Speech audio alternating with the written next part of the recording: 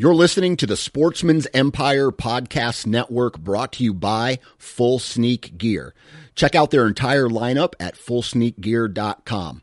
Also be sure to check out our entire stable of podcasts at sportsmansempire.com. New from Moultrie Mobile, the Feed Hub offers first-of-its-kind cellular connection and control for nearly any spin cast feeder on the market. When used with the Moultrie Mobile app, you can monitor feed and battery levels, run feeders on demand, receive alerts when feeders are clogged, and remotely adjust feeding times. The Feed Hub is ideal for anyone who maintains feeders. Remove the guesswork and save time by planning feeder maintenance before you drive to your hunting property. For more information, visit moultriemobile.com.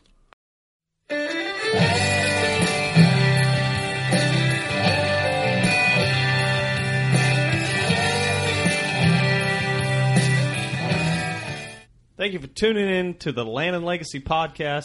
I'm one of your hosts, Adam Keith, and I've got Matt Dye here with me. We're going to be covering a lot of different stuff today. A lot of exciting stuff, a lot of really cool stuff. Kind of going back to things that I used to do a lot more of. I kind of miss those days, but then I can guarantee you that if I went back to those days, I'd say, yeah, I don't really miss it that much. But Matt, I'll let you dive in and explain.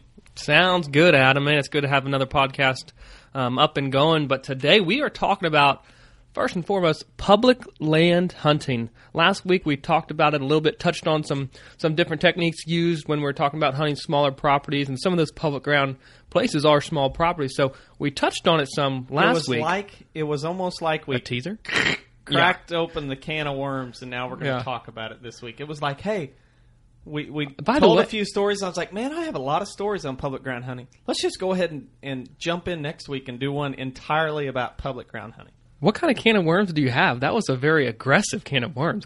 That like was a almost cold like one? Yeah, like a Miller Lite full of worms, or what? Or a Coca-Cola. It was a Coca-Cola. You know what I pictured? A can of worms. I don't know. Maybe they haven't come out with it. Maybe that would be the best type of fishing bait. Is like a can of. I think of Vienna sausages are like that potted meat spam, but just worms. Yeah. That's disgusting. Okay, back to public land hunting. So, again, last week we talked a lot about it, but didn't nearly scratch the surface, even though we talked so much.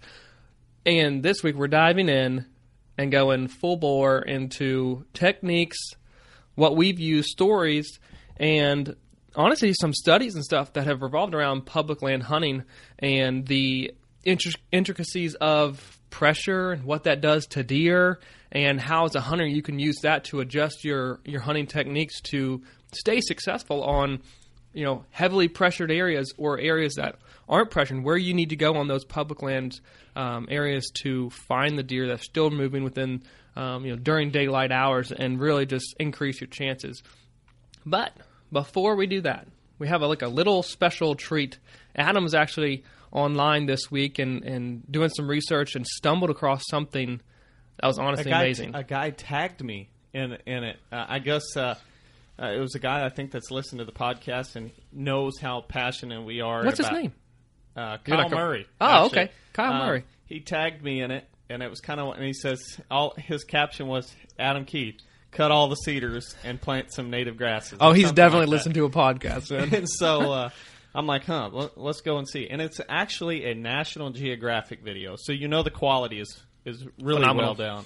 Yeah. Really well done. And so anyway, I'll give you a brief. We're going to share this video on our page, on our Facebook page. Today. June 10th. June 10th. So if you're listening to this and it's June 15th or whatever, you're going to have to go back a few days to see it. But I really encourage every listener out there to watch this video. It's about 8 minutes. Yeah. Eight something minutes long. And it is... I can't even explain how much I love this video. The production is really well done. The host is somebody, for me, he's automatically just like somebody I could sit down and listen to him talk all day long. He's an elderly gentleman, probably in his 80s or early 90s. And he basically, long story short, he bought a piece of ground, the roughest piece of ground in this area in the middle of what do they call those? The rolling hills of Texas. Hill country of Texas. Hill country of Texas. And rough place. And basically he drilled 7 wells, no water, even after he drilled the wells, they weren't getting any water. It was limestone, and there was no springs, and it was covered in cedar trees. Well, there were springs there, but they weren't active. They weren't active. They weren't running. That's right. Yes.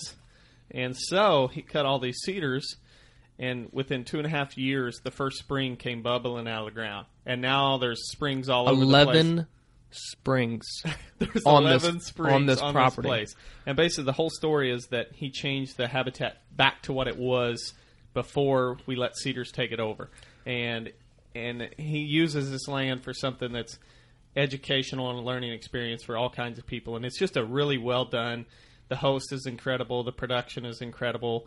And I can't even, I mean, it's almost, it makes me so happy. It's good for the soul. Oh, it is. And so we encourage every one of you to go watch it. And maybe it encourages you to kind of reconsider what you're doing on your farm and on your property or some other property that you have access to. So yeah, I think it's a incredible illustration of honestly what we've been talking about.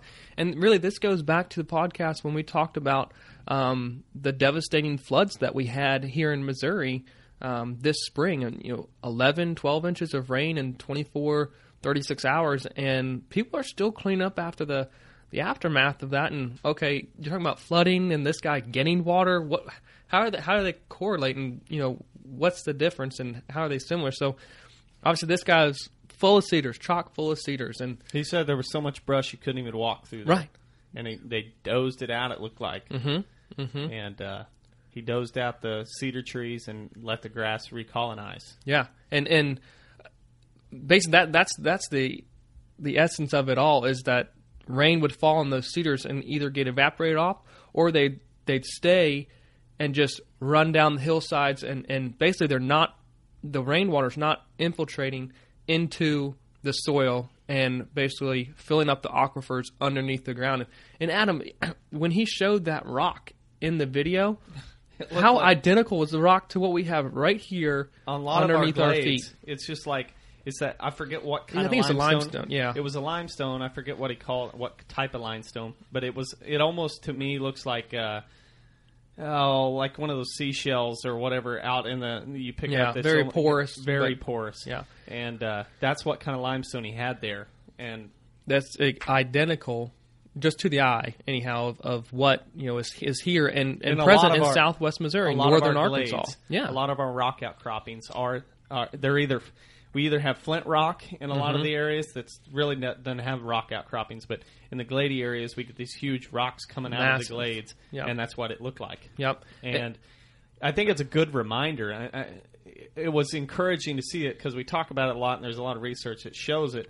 But people, even my dad, I hear this comment, is like, well, there used to be water here.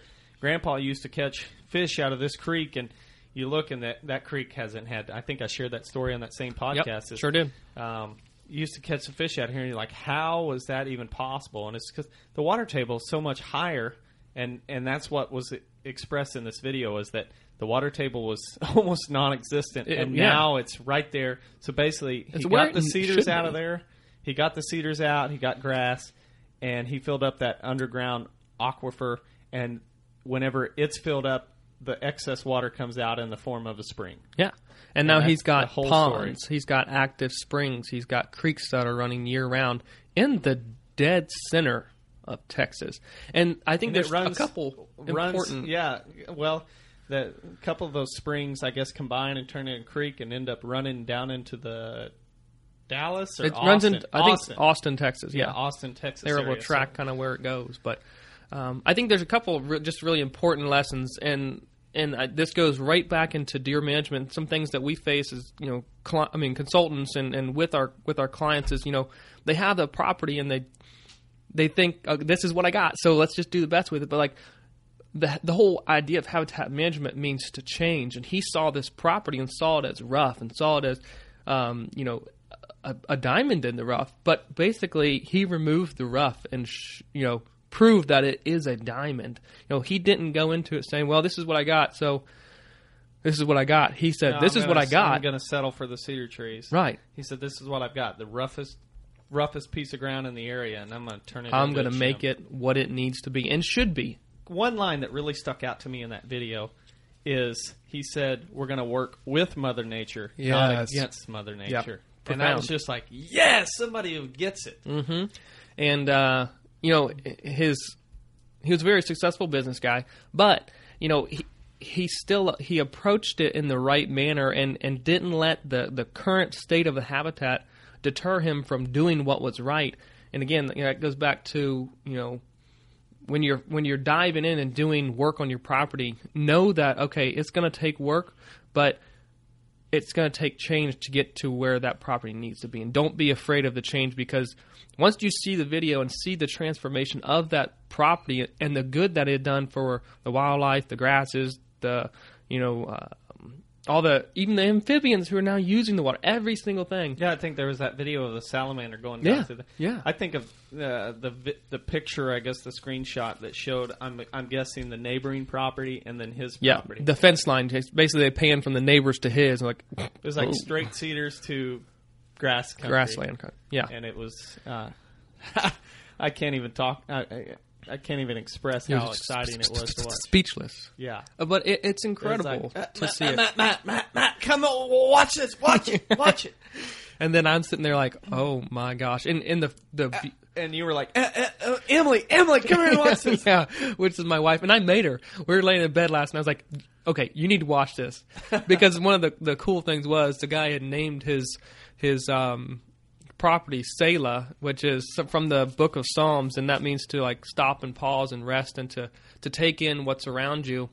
And they use that in scripture to just basically pause and reflect on what had been said, but he used that as a reflection of the property and to stop and pause and look at what had happened and the change that had occurred and take in basically the beauty that, you know, God had created and the whole idea of management to restore it to what it was needed. And you know, honestly, the whole video and why we like it so much is that it really reflects everything, you know, land and legacy. And he left the video saying, you know, this is my legacy. This is what I'm leaving. And it's like, oh my gosh, my heart just like fluttered a little bit. Yeah. No, I'm not in love with the guy, but just the story and the example that he's leaving, because again, this is now an educational center for people to come and look at.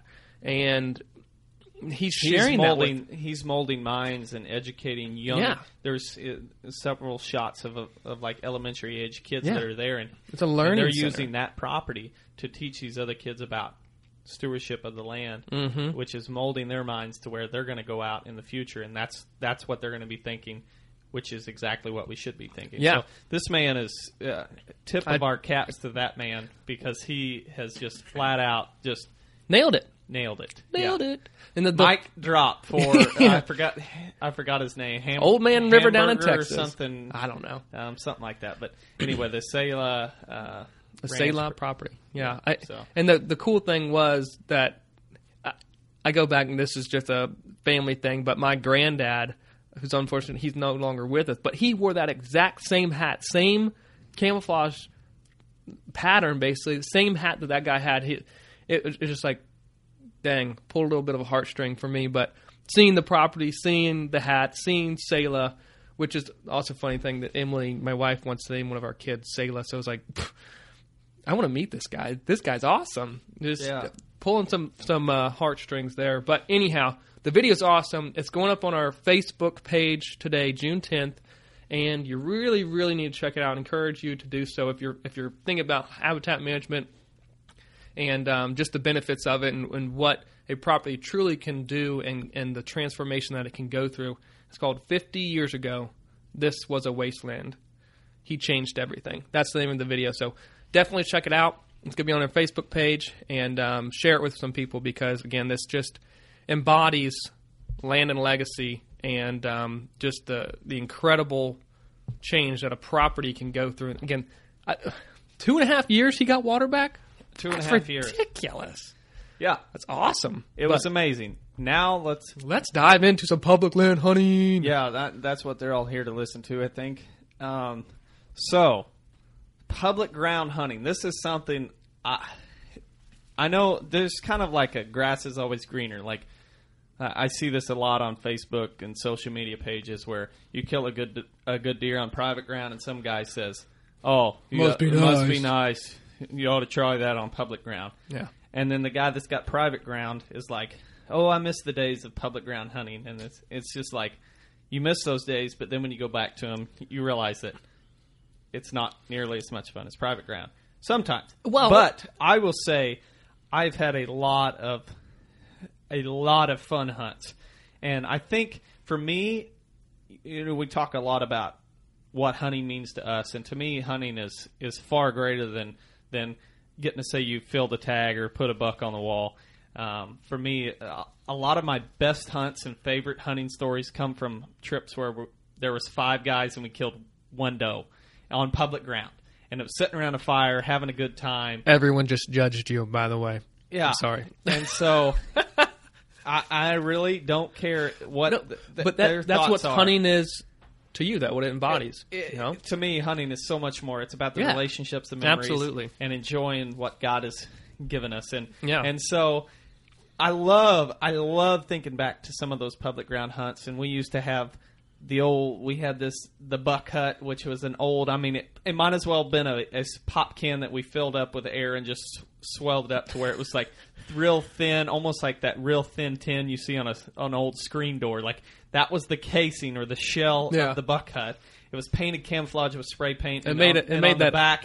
They bought it as the duck hut, and then we put a little line on the D and turned it into the buck hut. Oh my! And it had like no insulation, and we took it up to northern Missouri one time, and I, being the youngest guy of the bunch, I always hunted when I was first learning how to Your hunt. brother's age. My brother's age, friends who's and stuff, 3-4 years older than me, and all his friends were a couple years older than him. So I hunted with the older guys, so I always got put in the worst spot. So I slept on the floor and almost froze to death, it felt like, because there was no insulation. It was super cold, northern Missouri, late October.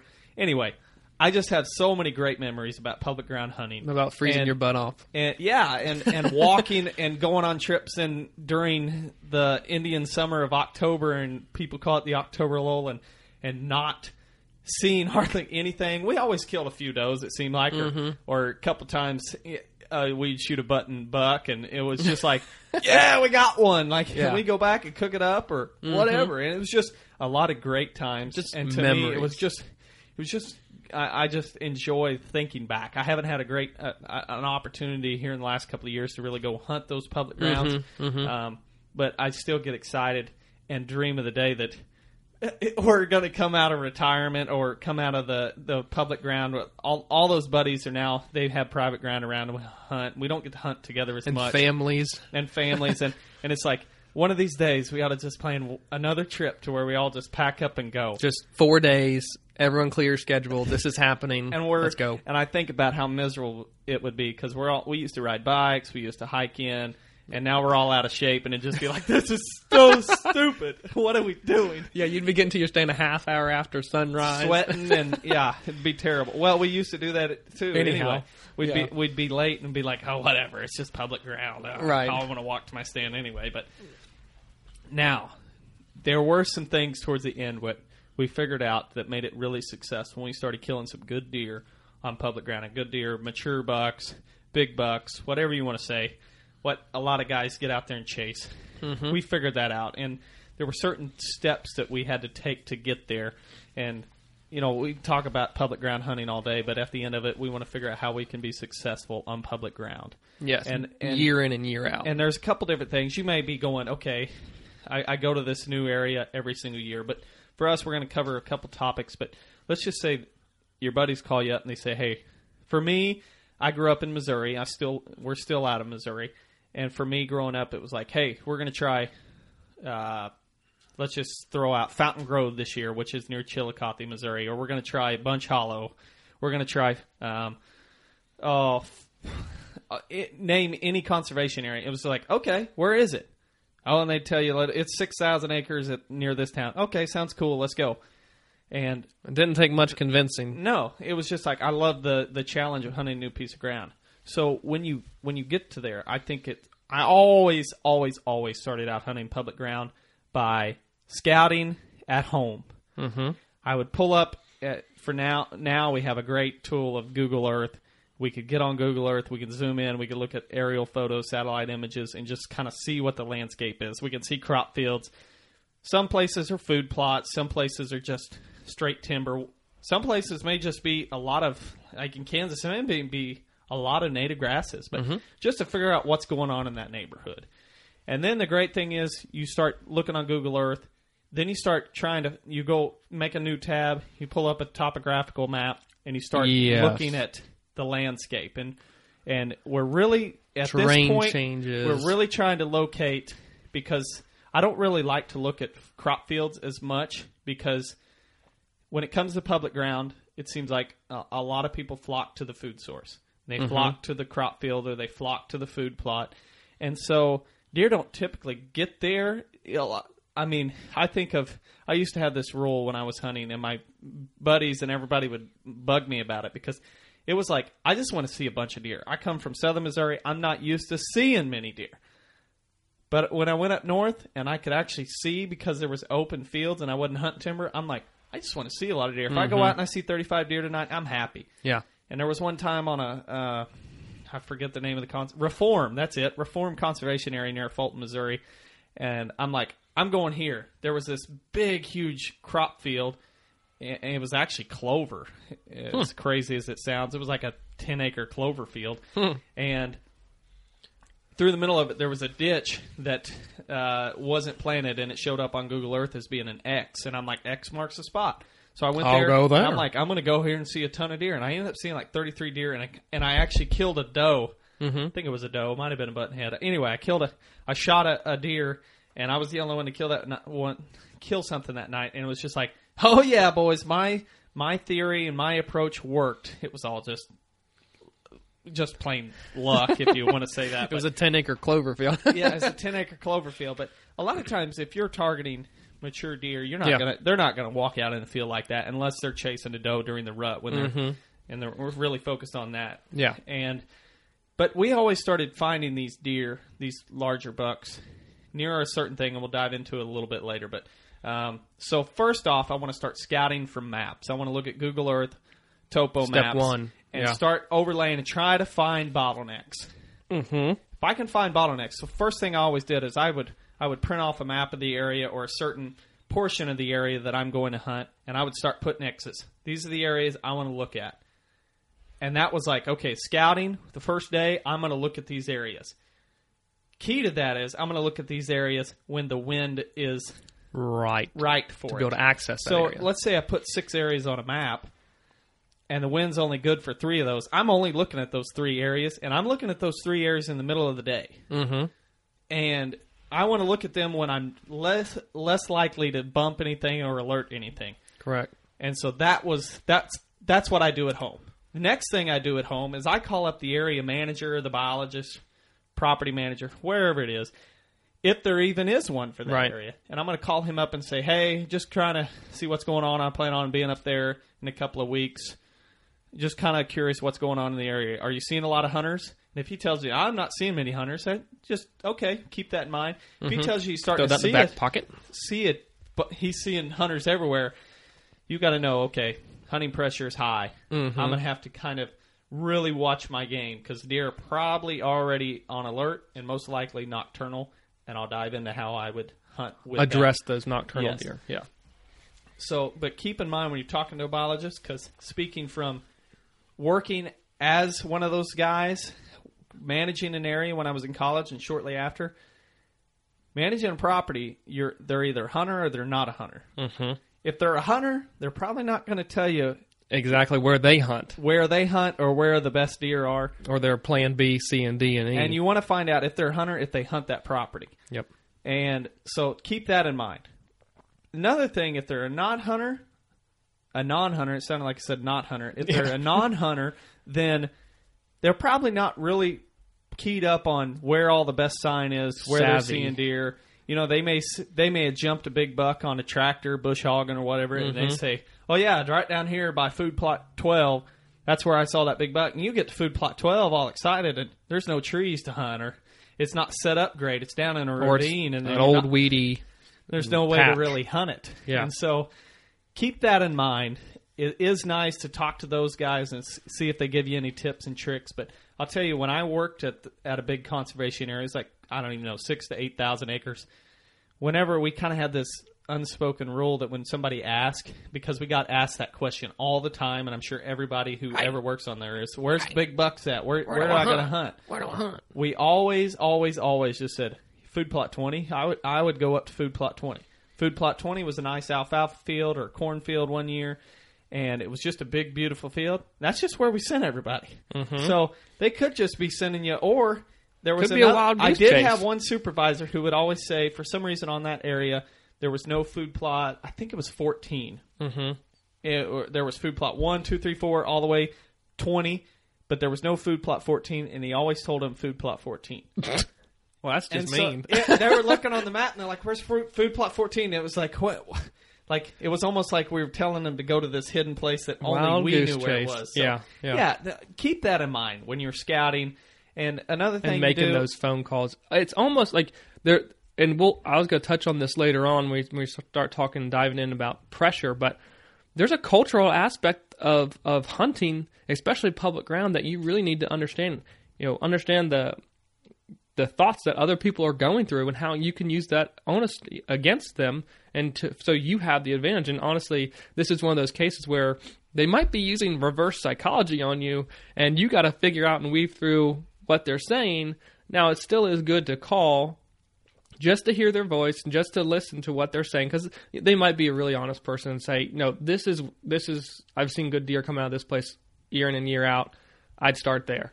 Or just kind of give you an overall direction of the habitat. We're pretty much just hardwood timber, 30 years old, 40 years old. Or they might have said, hey, we just timbered this place 2 years ago over here.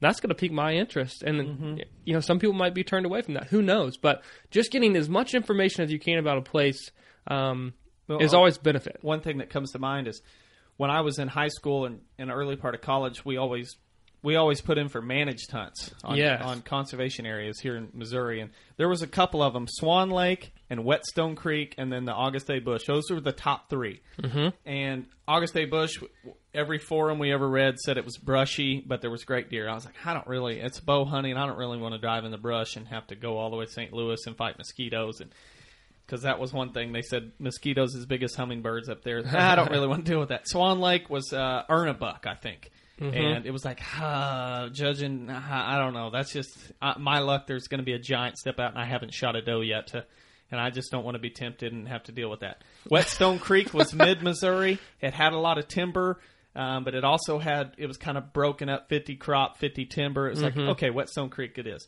First year, it usually took 3 to 4 years to build up preference Let's points. real quick. Some people might not know what a managed hunt is. Okay, let's break that down for them. In Missouri, managed hunt is there's a conservation area, it's public ground, but to get on that to hunt, nobody can just drive up and hunt it. Right. You have to get drawn. So sometime during the summer, July, I don't even remember if it's August. You put in your name, your conservation number, and then you're put into a pile of numbers, and they pull out a pool. They pull out numbers, and you get drawn for this managed hunt. Then you buy another tag. That was the great thing is you got another buck tag just for that area. Right. But you had another buck tag. So if you filled your buck tags down here, you still had a buck tag to hunt on this managed hunt. Right. And so they may only draw 500 for a 2-week period. Several different managed hunts are set up different. You may have it for the entire season, or you may have it for 2 weeks, or you may have it for 10 days of rifle season. Mm-hmm. So there's just a whole bunch of different stuff. But basically, a managed hunt is public ground, but they put it's a your draw name system, in, basically. Yeah, it's a draw system. They put your name in there, and you may get drawn and hunt with another group of hunters, but not free to everybody. Not open from September 15th to January 15th. Yeah. So that's what a managed hunt is. Another reason why you would call, I'll get back on that, is we got drawn. First year we put in Whetstone Creek, we thought we had won the lottery. In our minds, it was just the equivalent of winning the lottery. It was like, I'm sure. We're gonna fill our buck tags. Everything we'd heard about this place was fantastic. We're like, we kind of feel savvy and know what we're doing. We're going to do good up here. And we did, but there was one thing that we wish we would have known before we What was that? put in for Whetstone Creek. So, going back, this is how far back it was. We show up and we're like, man, where's all the deer? Like, then we finally ran into a guy and he's like, we got hit with blue tongue. Now I'm dialing it back because that was when everybody called it blue tongue, but it's EHD. Yeah. and they got hit with EHD the year before, or actually the summer of. So they're just completely. They said they lost over 60% of the deer because on those conservation areas they do spotlight surveys, all kinds of surveys to see what the deer herd's doing. It was a really wet spring, so they had no crops, and it was also a year where they had a late frost in the spring, so there killed was acorns. no acorns. Oh, so man. no acorns, no crops, and low deer numbers because of EHD. Mm-hmm. So we were just like, we thought we'd won the lottery, but it was just like, not even close. Yeah, not this year. So that year, we focused entirely on clover. Yeah. There was few places of clover, and that's where we hunted. And But actually, calling ahead and getting that information, would have been nice, right? but we were early on, and we didn't call them. Lessons learned. But on the flip side of that is there was 5 of us went up there, and we had the time of our lives. And Right. Some of my favorite stories that I share happened on that. But that was one thing where I wish we'd have called ahead and known that. Yes. Yeah. I think we ended up killing 2 bucks and 3 does off of that. But I mean, it was work to get there. So Sure. that's another reason why you call ahead, find out. Okay, if we'd have known that, we could have designed our plan and first day gone in and been like, okay, we're looking for clover. But we spent the first couple of days just looking for crops. Then we ran into the guy and we wasted a couple of days. Yeah, So yeah. keep that in mind. Call ahead. Find out what's going on. Scout from the house. So when you get up there, you have a pretty good idea where you're You got a already plan. going. Exactly. And I think, a managed hunt, I think sometimes they get a little bit of a lot of people overlook them. And I'm thinking from my days back in Virginia, and I've helped run a couple managed hunts before and have put in for them. And sometimes they might seem a little bit questionable just based on the acreage. But the reason that, or the likely reason that these areas are a managed hunt versus open to the public from day 1 of the season to the close of the season is possibly due to the large amount of deer on the place, that they're trying to increase the number of hunters and have deer moving, and basically that's why they're doing earn a buck in some of these areas, because they want the most deer harvested off that place instead of just having a long drawn out season. They want to kind of hit it hard, and basically the most number of hunters that they can ethically, safely get in there to harvest deer and get out and encourage them to shoot more does, and so they have the ability for an earn a buck. That's the reason why they're doing it. And so again, some of these areas are highly regulated. They might be in a suburban area, or there's a couple places back in Virginia that were ammo depots, and they were, they didn't want to regulate every single day of the season, so they would open it for 3 days this month, 3 days the next month, and you drew, and you had a preference of, okay, I want to pull this month, so you'd go and you hunt that month, you hunt 3 days down there, and they could regulate it a lot better, but the deer density in those areas were incredible. And they, because they're managed differently and through the state, they kind of set their own guidelines in some areas just for those specific areas. So you got 2,000 acres. One other thing about these managed hunts is in Missouri they are, and I'm assuming they are this in most places, but they're free to the public. Some of them you have to pay for. Yeah, but you just pay a pay $10 fee. for a Or, yeah. A lot of times you have to buy another tag, but that's a whole nother tag. A lot of times that's not. In some places, Missouri, they are the same tag as your normal tag. Some places are completely different. But when you compare that to an out-of-state tag, if you want to go hunt a different state, or paying for a lease, or buying land, it's a bargain. I love the managed hunts, and I used to run some as well. And the guys that killed the good bucks were usually the guys who did things a little bit differently. And so now we're diving into hunting. And one thing that we started to develop later on that made us successful is, and almost in life, the successful people do things a little bit differently.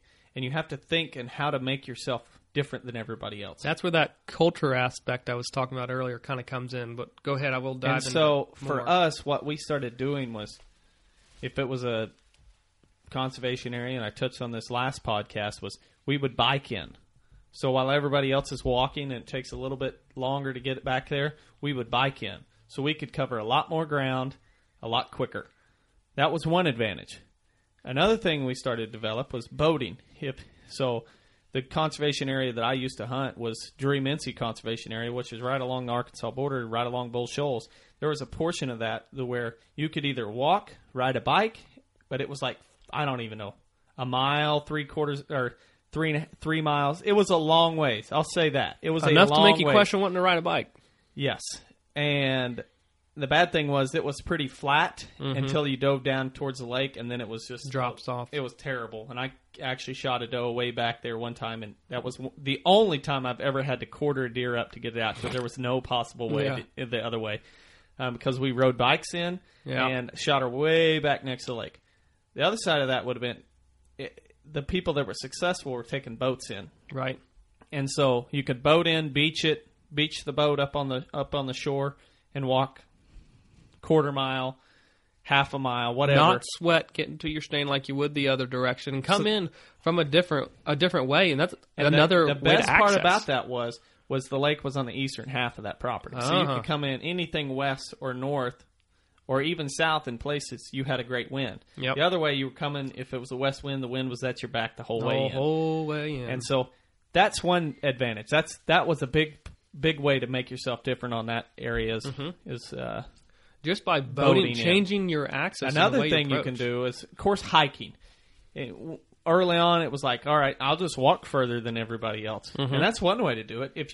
A lot of the research, and I know you're going to share some numbers, it clearly shows that the deer, the hunter density is closer to the roads than anywhere else, and we'll touch on that in a second. But another way is canoeing. Let's say you're hunting a public ground, a small piece of ground that's got a stream running through it. Canoe or kayak your way in, because a lot of times, especially in the afternoons as those thermals are falling, you're already set up close to the creek, which is where those thermals are most likely going to be going. So you're going to be, and you're not leaving a scent trail by canoeing in. You're not walking through a bunch of brush and leaving your scent all over the brush. You're just going to canoe in along the river. That's another way to change it up. Yeah. But trying to make yourself different than everybody else was and is a key to improving your hunting success on public ground.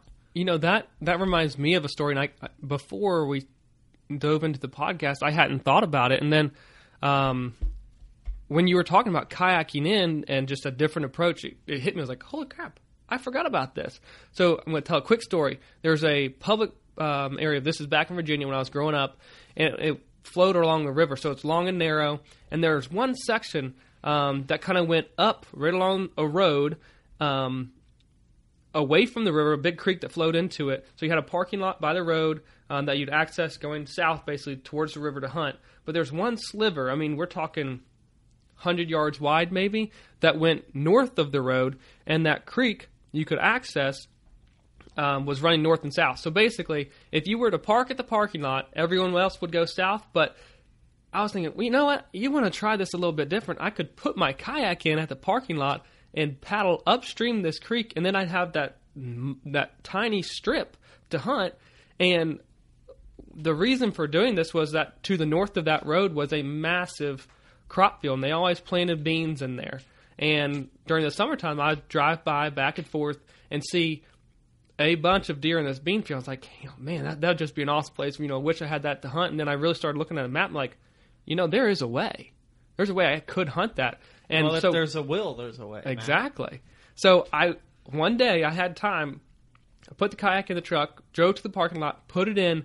I paddled upstream, and this is just during the summer, doing that preseason scouting, and I found incredible places where deer were coming off private land, crossing that 100-acre yard. I mean, I'd said 100 acres. Yeah, strip of woods right along that creek, crossing onto that, crossing the creek. The creek crossings were ridiculous. I mean, highways that deer were crossing, coming into that public stirring ground. Up another thought that I'll touch on as soon as you're done. So my thought was, okay, no one's doing this. Like, everyone's heading south, I'm heading north. So basically, remember the whole north and south, the way those thermals are flowing, I would be able to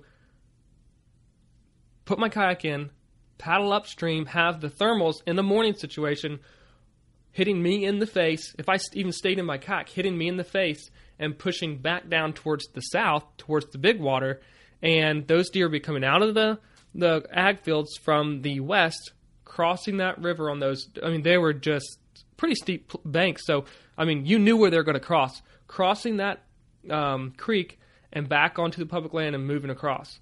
So I would be able to access it and not stir up anything. And then again in the evenings, if I went ahead in the evenings, I just paddle up, knowing the scent was dropping from the north down the south because of the thermals. And then the deer would be moving from east to west, again, right back in those same areas. And it just was a perfect situation. And then unfortunately I had to move away and wasn't able to hunt it, moved to a different state. But it was just, you know that movie, The Perfect Storm? Yeah. Like, I was summertime and I was thinking, I'm going to kill a giant. Like, there's a good possibility that I would kill a great deer here, because the further I went up, there's basically more secluded fields, ag fields, that I didn't even know about from the road that you could see. So they were like almost let's say a kill plot, that smaller bean field, ag field. Then they go out to the larger fields, closer, darker at dark. And I was just salivating there in my kayak thinking, holy cow, this is dynamite. And how would you have hunted out of the trees in that island? Honestly, I think there's a great way to stay in the boat and still hunt. That's exactly what I was. I was already thinking. I'm building a blind. I'm tying the front of the kayak off. I'm tying the back of the kayak off to the bank, and I was able to draw from the kayak everything. And the benefit of that is the Queen's Law, and what that basically states is that moving water, riparian areas, are owned by the government, not public. And if you can navigate it with a kayak canoe, not private. You said not public, not private. Oh, I'm sorry. Yes, not water, private. Yes, the water is owned by basically the government. If it's navigable, is that even a word? If you can navigate it, yeah. How about that? We'll simplify. Excuse my Southern Ozarks. I can't say mountain that word. language. Yeah, my language, my twang. Yeah. If you can navigate that water.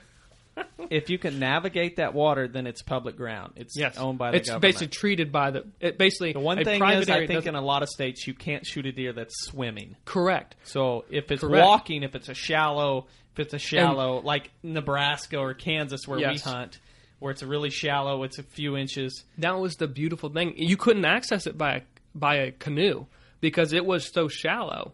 So, and basically the deer are wading up to maybe their first little ankle joint. But my kayak, and thank gosh I was 150 pounds soaking wet then, but I was just skimming. I thought you were still there. Hey man, I'm trying to think. I bulked up a little bit. Anyhow, you're skimming. I could float in 6 inches of water. And I was thinking, I'm the only one who could do this. I'm the only one stupid enough to try this. But it would have worked, and I'm disappointed that I didn't or couldn't, because it was the perfect storm.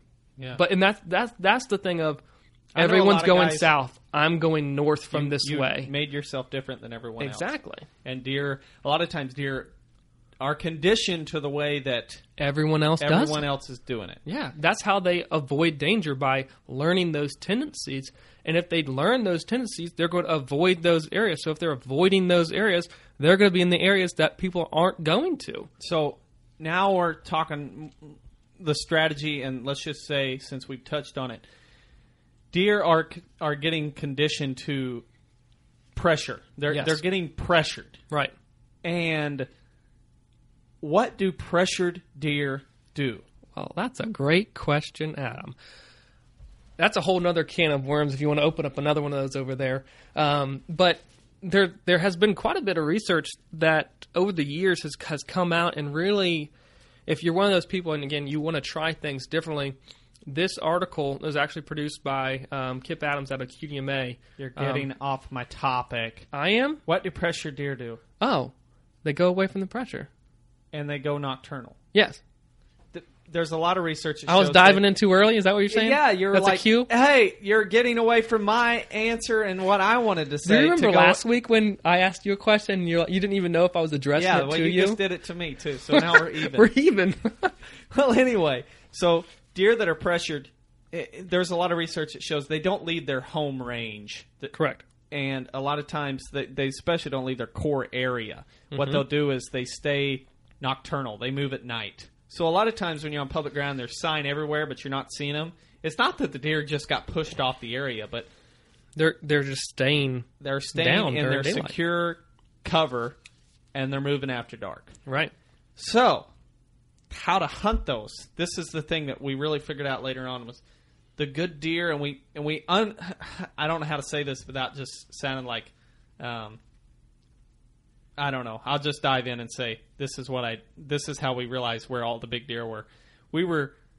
The last 2 days we would do drives or pushes. Mm-hmm. We'd seen this on a lot of videos where we would put one guy upwind and let his scent run through this thicket. Where you knew the deer were at. We knew the deer were in there. And we would let the scent run through the thicket, and the other guys would sit around with wind in our favor and watch the deer come. They weren't busting out of there. They weren't running. But they were easing out of there. Mm-hmm. And that's when we started seeing some really good bucks. And we're like, wait a second.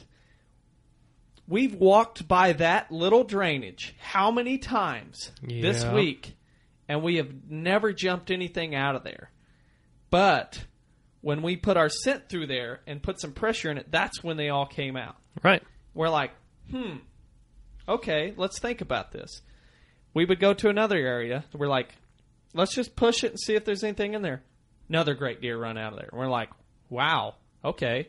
That's where they're hanging. We've been walking by. There's a good chance we've walked by that buck several times this week. Day in and day out. Hung there because he knows in the history of people hunting it that a lot of guys don't go in there. Like a lot of times those were the areas that didn't have trees you could hang in. Right. They were like little ditches that had scrub oaks and shingle oaks and cedars and just nasty, nasty stuff that we weren't going to walk through. That's where the bucks were hanging out, and that's where a lot of deer were hanging out. But I think the key you said right there was you couldn't really hunt it because there wasn't really trees to hang in. And so people avoided hunting them from the ground. People avoided them, right.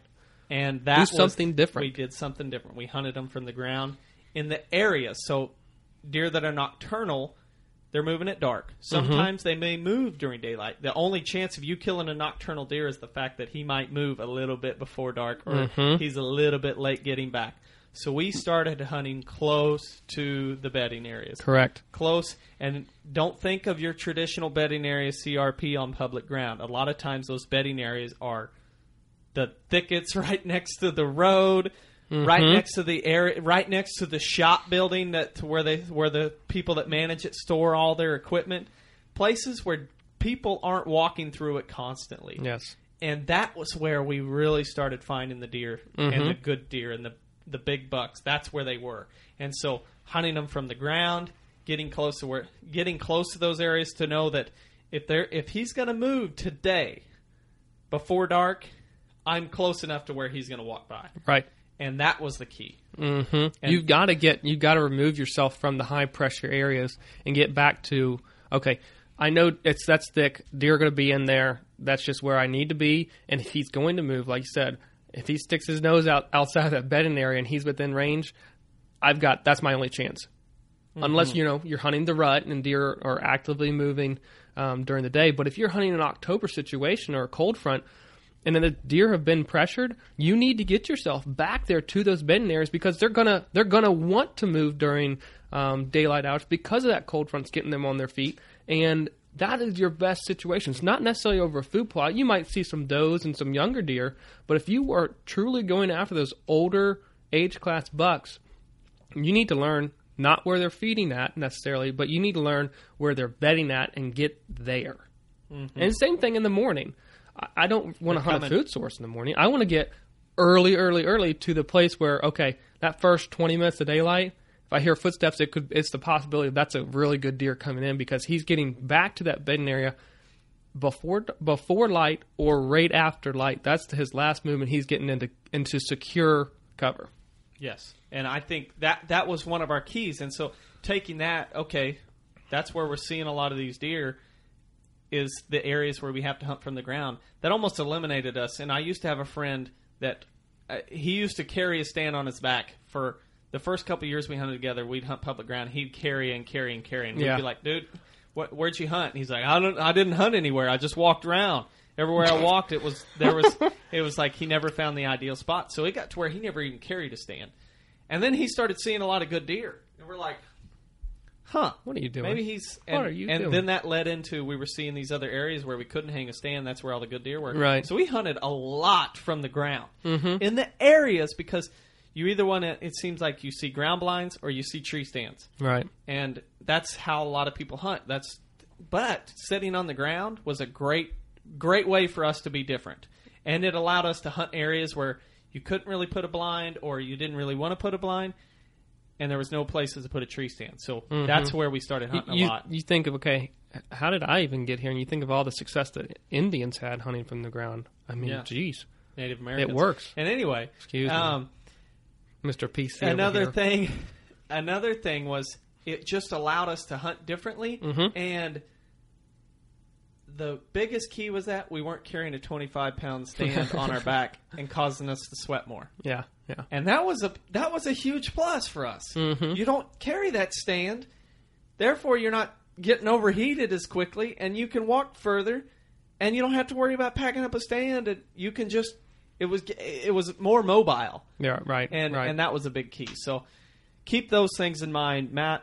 Now you have permission to go into where you were going. You can remove the reins and not hold me back anymore. Okay, so back to the pressured deer, and I was diving in to basically a study that QDMA had shared. Kip Adams had wrote from a study done in 2002 out of Pennsylvania. So basically, they were looking to see how hunters are utilizing public hunting areas and basically the densities and how far they're going in and this and that. So what they did was in 2002, they waited till after the leaf drop so they could see and scan those woods. And they did flyovers with a airplane over. It was pretty low, so they scanned the areas. And because of Pennsylvania, their gun season comes in right after Thanksgiving. So during their gun season, that first part of December, they did the flyovers. And because they have to have over, I think it's 250 inches of orange, their scanning, whether it was a camera or whatever, was able to pick up where hunters were at, basically. How densely populated, if you will, the hunters. Or basically where they selected to hunt at, and then they correlated that with road systems through this public ground and the terrain. So the information that I'm about to share is hopefully enlightening to the people who want to try things different or who look at public ground differently than others, because it was calculated that 87% of deer hunters hunted on 56% of the land. So that means if you're the other 13%, you have 44% of the land to hunt on. Now, Pennsylvania, this is north central Pennsylvania, I believe it was. There's some hills there, so some areas might not be that conducive to hunting, but 87% of deer hunters hunted on 56% of the land. Again, so if you're at 13%, you've got 44% of the land to run on by yourself. And so it said the percentage of area within 1/3 of a mile from the road. So that 56% of people hunted 1/3 of a mile from the road. So you look at this road system, and every time you're going to look at public ground, you're going to, okay, road system, roughly 56% of people or half of the people are going to be hunting within close proximity to the road system. And to me, it's like, okay, let's change the way I'm going to approach and really think about. Let's go back to step one where we're scouting and looking at overview maps. I already know, or I can guess that the majority of people are hunting within this proximity to the road. So if I want to do things differently, I need to find the areas that I'm going to have to backpack in, or I'm going to have to float in, or I'm going to have to bike in to get to these areas. And to me, that's just positive news. I know I'm going to have to work a little bit harder, but I know that I'm going to distance myself away from the areas that are most densely populated in hunting. And what that means is that's the highest pressure that deer are experiencing in those areas. So, okay, if I am avoiding those areas, I'm actually going to the areas that deer are more likely to occupy during that time because they're less pressured.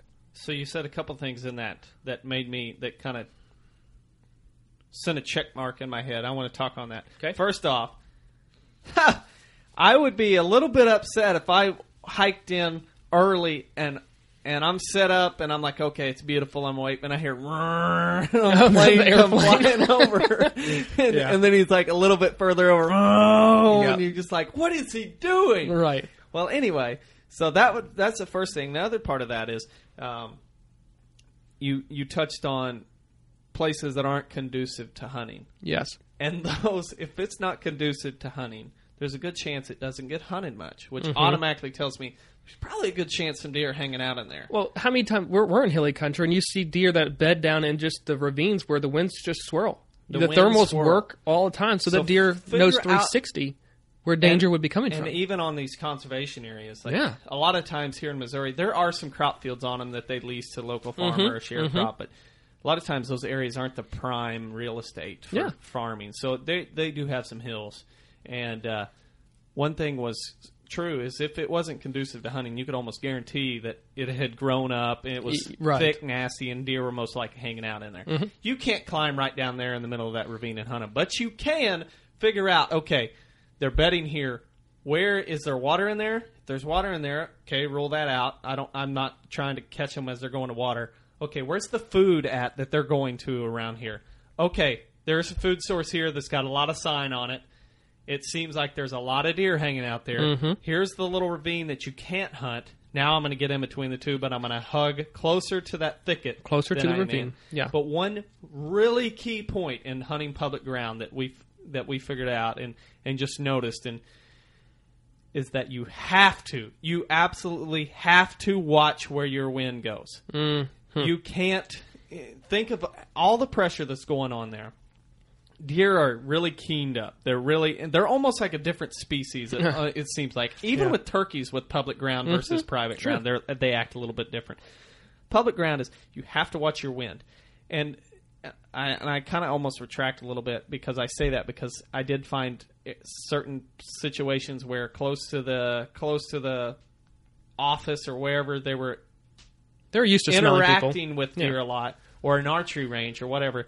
They're used to smelling, but for the most part, you have to watch your wind because those deer, since they're so tuned up on pressure and people hunting, that as soon as they catch the wind, they're out of there, right? Or they're moving around. You don't even see them. So when you really watch your wind, where it's going, how you're getting into that was key, and that's what's going to elevate your game to where you can continue to have success, right, on public ground. So I think again, you were talking about the areas that aren't conducive to a tree stand, where you're just not going to have the success because of the terrain, or the people are avoiding because they don't want to deal with the terrain, which is actually another stat they've thrown into that study. So I encourage you to read it if you want to know more about it. But if you get into those areas that there is terrain differences, and here's the other one to consider is if you're hunting late season and if there's terrain, you're going to want to focus on the south-facing slopes. And if it's early season during that Indian summer or October lull where it's warmer temperatures, those deer are most likely to be on the northern side of a slope bedding because it's cooler. They're not soaking in the sun all day long. So it's that's the factor to consider if you're going into those areas where away from people, where most people aren't going, and where the deer are going to want to be, where they feel more safe. Consider the temperature. Deer aren't going to bed in the same place every single day. They're going to move, just like they're not going to feed on the same stuff every single day. They're going to feed based on what the temperature tells them that they need to feed on. And same place with bedding. They're not going to bed the same exact place every day. So consider that if you're in those areas, and distance yourself. Get away from those areas that are within a third of a mile from county road. I mean, the roads within the public ground, and put yourself in a situation where you're one of those 13% people who have 44% of the land to hunt, and find those areas. Use those topo maps. Make yourself different. Make yourself different. I'm unique. A really cool. I'm unique. Wow. This has been a really I guess motivating podcast for me. I took a lot out of this just because it gets me back to wanting to hunt some public ground again. Yeah. And the great part about that is now everybody's heard this podcast. They're going to be going to those unique areas, and now we've got the food plots and crop fields all to ourselves. Yeah. Suckers. Gotcha. Yeah. Well, that's the culture aspect that we were talking about. Which one do you actually want to hunt? Which one are we suggesting you hunt?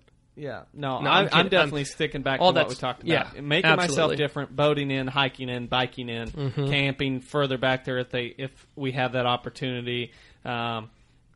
But then again, hunting not from the necessarily ground if I have to. not necessarily ruling out those areas that are close to the parking lots. Yeah. If everyone is doing that, if everyone's caught on, or Everyone is hiking further in, and you notice that whenever you park, everybody's got a bike rack on their truck, and you look in the parking lot, and there's 4 vehicles, all have bike racks, and you're like, everybody's biking 4 miles in, or they're biking way in. Yeah.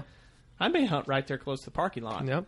And Don't overestimate. just try and it's almost this is the key to public ground for me is try to think like the deer, and then trying to think like the other hunters. Yes. And if the deer are doing this, if they're and I guess it doesn't work with the podcast, I'm using my hands. Yeah, I'm looking at you, understanding yeah. what you're saying. You're shaking your hands, Mr. If the Puppet. deer over are doing here. this and they're way over here, and the public ground hunters are doing this and they're way over here, I'm just trying to figure out how the deer are reacting to the other hunters and how I can take advantage You of that. have to capitalize on the fact that other people are hunting it. And I think- Where on private ground, you're the only one hunting it. You kind of control, Deer- or you know have what the deer are in their doing. natural state of Right. their natural tendencies, but they do things a little bit differently on a lot of public ground. Because of the pressure. So, Yes. again, you're learning what the hunters are doing, and then you're changing, adapting your tactics to know how the deer are reacting to the hunters, and capitalizing, being that 13% range, and Yeah. going in and doing it right. Woo! That was fun, and I like that. we're gonna have to go hunt some public ground this year. I really want to. I miss those days. I miss the camping, and one time here's a public ground. We were laying around camp midday, Yep. picking seed ticks off of us, and we were kind of just laying there chilling around the campfire and just talking and laughing about the morning hunt. And we kind of hear gravel crunching. Somebody's driving up to go to the parking lot, and we look over, and here's this van. And I kid you not, it was a van. I think I've showed you a picture of this. I may have to share it on it. They'd taken 2 vans, and it was like one of them had rear-ended the other one, and they just took the axles off and threw some JB weld up there and welded the two together with plastic. And it was like a stretch limo van that basically they'd smashed 2 of them together is what it looked like. That's awesome. It was awesome. one of the funniest things I'd ever seen. And that was just their hunting rig. You never know what you're going to see on public ground. That No.